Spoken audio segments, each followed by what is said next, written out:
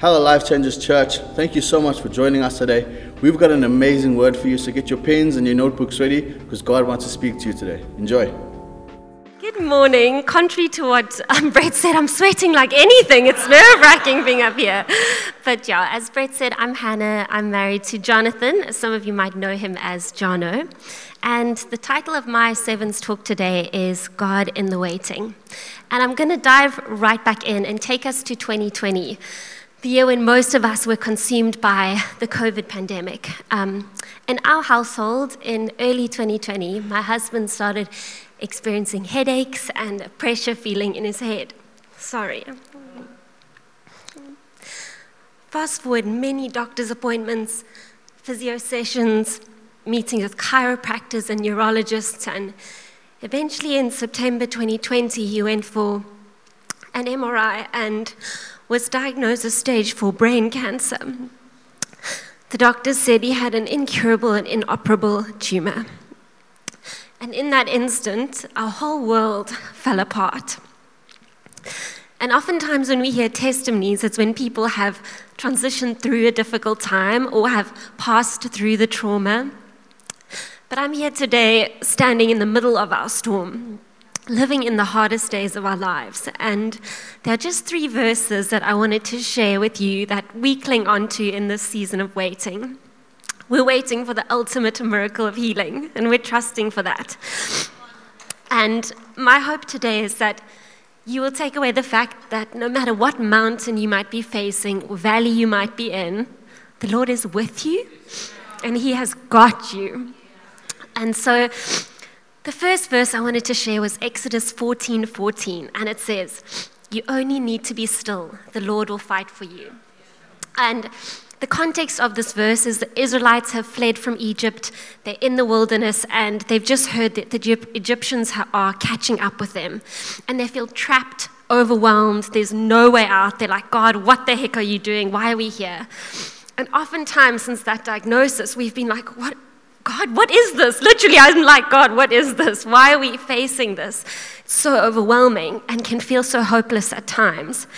And on our journey, we've embraced every treatment from chemo and radiation and alternative therapies and changing our diet. And whilst all those things are so good, what I found was this fear just gripped my heart as I was striving to try and heal the cancer ourselves or try to make sure it doesn't grow, it doesn't change. And Jonathan actually shared this verse with me because I was like, how are you so chilled and so at peace? And he was like, the Lord is fighting for us. And since then, I often imagine God commanding the angel armies to just obliterate that tumor. And God doesn't just say you stand on the sideline stressing or being fearful while I sort this out. He's like, no, you rest.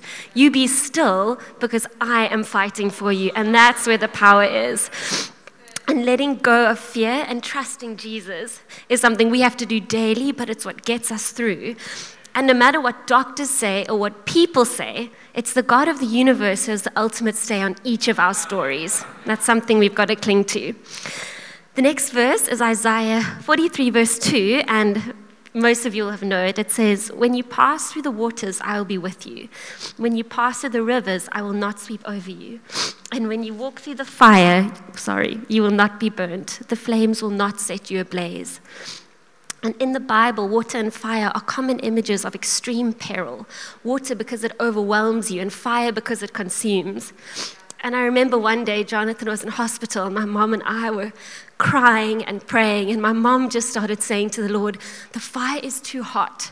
We feel like we're getting burnt, and you need to turn it down. And it was just such an amazing picture of us holding on to the promises of God, where He says, yes, you're going to go through the fire. That's going to be hard, but I will protect you, and you will not be burnt. And through this journey, I found that Jesus can handle all our doubt, all our fears, all our worries. He can take them and He can do something with them. And giving them over to Him, slowly but surely, does bring that peace and that strength. Sometimes in the moment, sometimes it takes a little while. But I just wanted to say that whatever fire you might be facing or water that might be overwhelming you, Jesus promises to protect us and see us through. And then the last verse is Romans 8, verse 28, and it says, And we know that in all things, not some things, all things, God works for the good of those who love him. And there's a song by United Pursuit that says, I give it all to you, God, trusting that you'll make something beautiful out of me. And day by day, hour by hour, sometimes minute by minute, we have to give over this cancer to God. Give over our dreams for a family, our dreams for our future, and trust that he is going to make something beautiful out of it, because that's what he says he will do. And just again, an encouragement for all of you to lay down those things at his feet, because over this season, we've also seen so many miracles of the tumor shrinking and of Jonathan growing in strength. And it's when we give things to God and we watch him work, our faith grows, because he will pull through. He will save us. 1 minute left. Okay, I'm closing now.